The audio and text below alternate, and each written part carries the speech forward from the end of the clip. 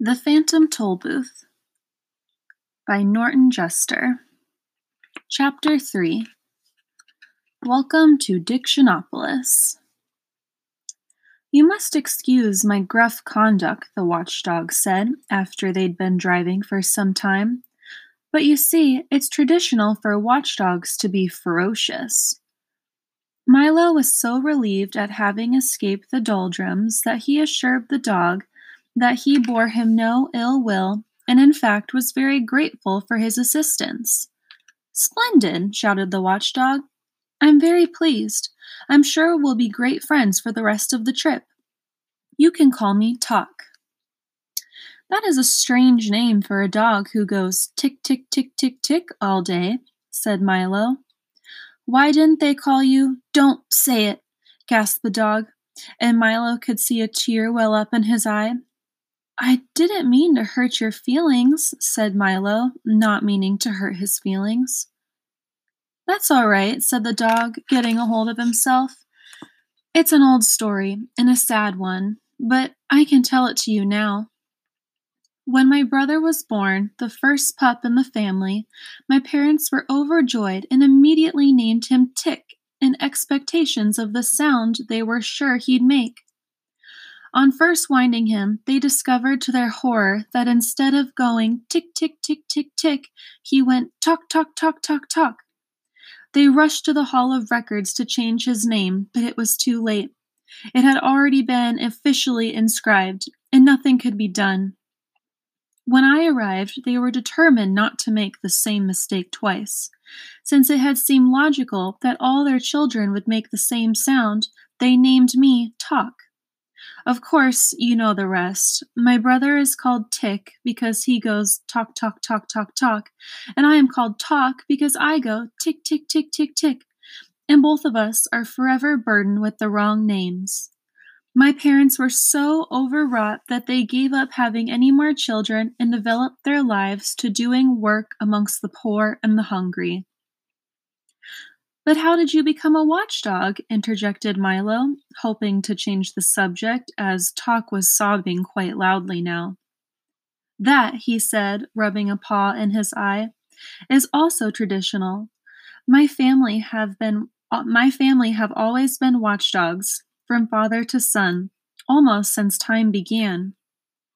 You see," he continued, beginning to feel better, "once there was no time at all, and people found it very inconvenient. They never knew whether they were eating lunch or dinner, and they were always missing trains. So time was invented to help keep track of the day and to get them to the places they should. When they began to count all the time that was available, what with 60 seconds in a minute, and 60 minutes in an hour, and 24 hours in a day, and 365 days in a year, it seemed as if there was much more that could ever be used. If there's so much of it, it couldn't be very valuable, was the general opinion, and soon it fell to disrepute. People wasted it and even gave it away. Then we were given the job of seeing that no one ever wasted time again," he said, sitting up proudly. "It's hard work, but a noble calling. For you see," and now he was standing on the seat, one foot on the windshield, shouting with his arms outstretched, "it's our most valuable possession, more precious than diamonds. It marches on. It and tide wait for no man, and—" At that point in the speech, the car hit a bump in the road and the watchdog collapsed in a heap in the front seat, with his alarm ringing again ferociously. "Are you all right?" shouted Milo. Grumped Talk. "Sorry to get carried away like that, but I think you get the point." As they drove along, Talk continued to explain the importance of time, quoting the old philosophers and poets, and illustrating each point with gestures that brought him perilously close to tumbling headlong from the speeding automobile. Before long, they saw in the distance the towers and the flags of Dictionopolis, sparkling in the sunshine. and in a few moments they had reached the great wall and stood at the gateway to the city. "Ahem!" roared the gateman, clearing his throat and snapping smartly to attention. "This is Dictionopolis, a happy kingdom, advantageously located in the foothills of confusion and caressed by the gentle breezes from the sea of knowledge. Today, by royal proclamation, is market day. Have you come to buy or sell?" "I beg your pardon," said Milo. "Buy or sell, buy or sell," repeated the gateman impatiently. "Which is it? You must have come here for some reason." "Well, began Milo. "Come on, if you don't have a reason, you must at least have an explanation, or certainly an excuse," interrupted the gateman. Milo shook his head. Very serious," the gateman said, shaking his head also. "You can't get in without a reason." He thought for a moment and then continued. "Wait a minute. Maybe I have an old one you can use." He took a battered suitcase from the gatehouse and began to rummage busily through it, mumbling to himself. No, this won't do. No, this is fine," he cried triumphantly, holding a small medallion on his chain. He dusted it off, and engraved on one side were the words, "Why not?" That's a good reason for almost anything. A bit used, perhaps, but still quite serviceable. And with that, he placed it around Milo's neck, pushed back the heavy iron gate, bowed low, and motioned them into the city. "I wonder what the market will be like," thought Milo, as they drove through the gate. But before there was time for an answer, they had driven into an immense square crowded with long lines of stalls, heaping with merchandise and decorated in gay-colored bunting. Overhead, a large banner proclaimed, "Welcome to the Word Market." And from across the square, 5 very tall, thin gentlemen, regally dressed in silks and satins, plumed hats, and buckled shoes, rushed up to the car, stopped short, mopped 5 brows, caught 5 breaths, unrolled 5 parchments, and began talking in turn. "Greetings, salutations, welcome, good afternoon, hello." Milo nodded his head, and they went on reading from their scrolls. "By order of Azaz the Unabridged, King of Dictionopolis, Monarch of Letters, Emperor of Phrases, Sentences, and Miscellaneous Figures of Speech, we offer you the hospitality of our kingdom, country, nation, state, commonwealth, realm, empire, palatine." "Do all of those words mean the same thing?" gasped Milo. "Of course, certainly, precisely, exactly." "Yes," they replied in order. "Well then," said Milo, not understanding why each one said the same thing in a slightly different way. "Would it be simpler just to use one? It would certainly make more sense." "Nonsense! Ridiculous! Fantastic! Absurd! Bosh!" they chorused again and continued. "We're not interested in making sense. It's not our job," scolded the first. "Besides," explained the second, "one word is as good as another, so why not use them all?" "Then you don't have to choose which one is right," advised the third. "Besides," sighed the fourth, "if one is right, then 10 or 10 times is right."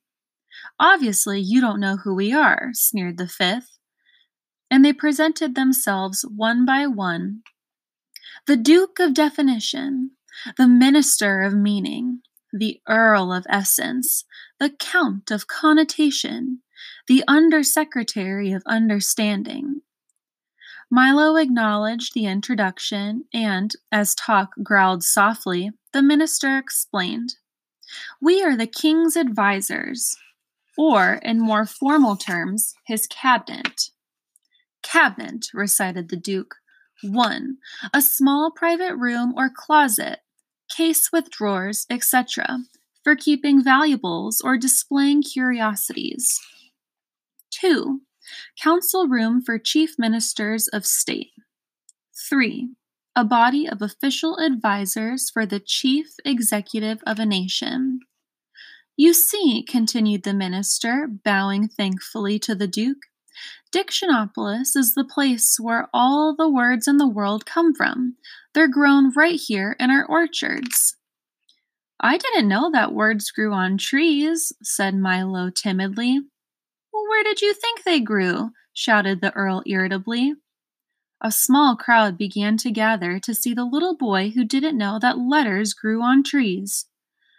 I didn't know they grew at all, admitted Milo, even more timidly. Several people shook their heads sadly. Well, money doesn't grow on trees, does it? Demanded the Count. I've heard not, said Milo. Well, then something must. Why not words? Exclaimed the Undersecretary triumphantly. The crowd cheered his display of logic and continued about its business. To continue, continued the minister impatiently. Once a week, by royal proclamation, the word market is held here in the great square, and people come from everywhere to buy the words they need or trade in the words they haven't used. Our job, said the Count, is to see that all the words sold are proper ones, for it wouldn't do to sell someone a word that had no meaning or didn't exist at all. For instance, if you bought a word like guzbaju, where would you use it? It would be difficult, thought Milo, but there were so many words that were difficult, and he knew hardly any of them. But we never choose which ones to use, explained the Earl as they walked toward the market stalls. For as long as they mean what they mean to mean, we don't care if they make sense or nonsense.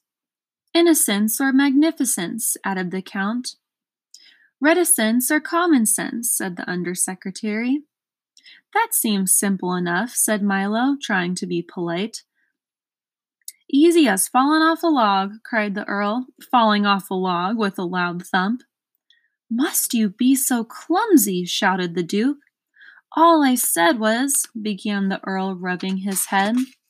We heard you, said the minister angrily, and you'll have to find an expression that's less dangerous. The Earl dusted himself as the other snickered audibly. You see, cautioned the Count, you must pick your words very carefully and be sure to say just what you intend to say. And now we must leave to make preparations for the royal banquet. You'll be there, of course, said the minister.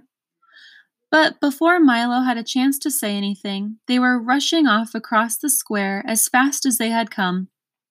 Enjoy yourself in the market, shouted the Undersecretary. Market, recited the Duke, an open space or covered building in which, and that was the last Milo heard as they disappeared into the crowd. I never knew words could be so confusing, said Milo to Talk as he bent down to scratch the dog's ear. Only when you use a lot to say a little, answered Talk. Milo thought this was quite the wisest thing he'd heard all day. Come, he shouted, let's see the market. It looks very exciting.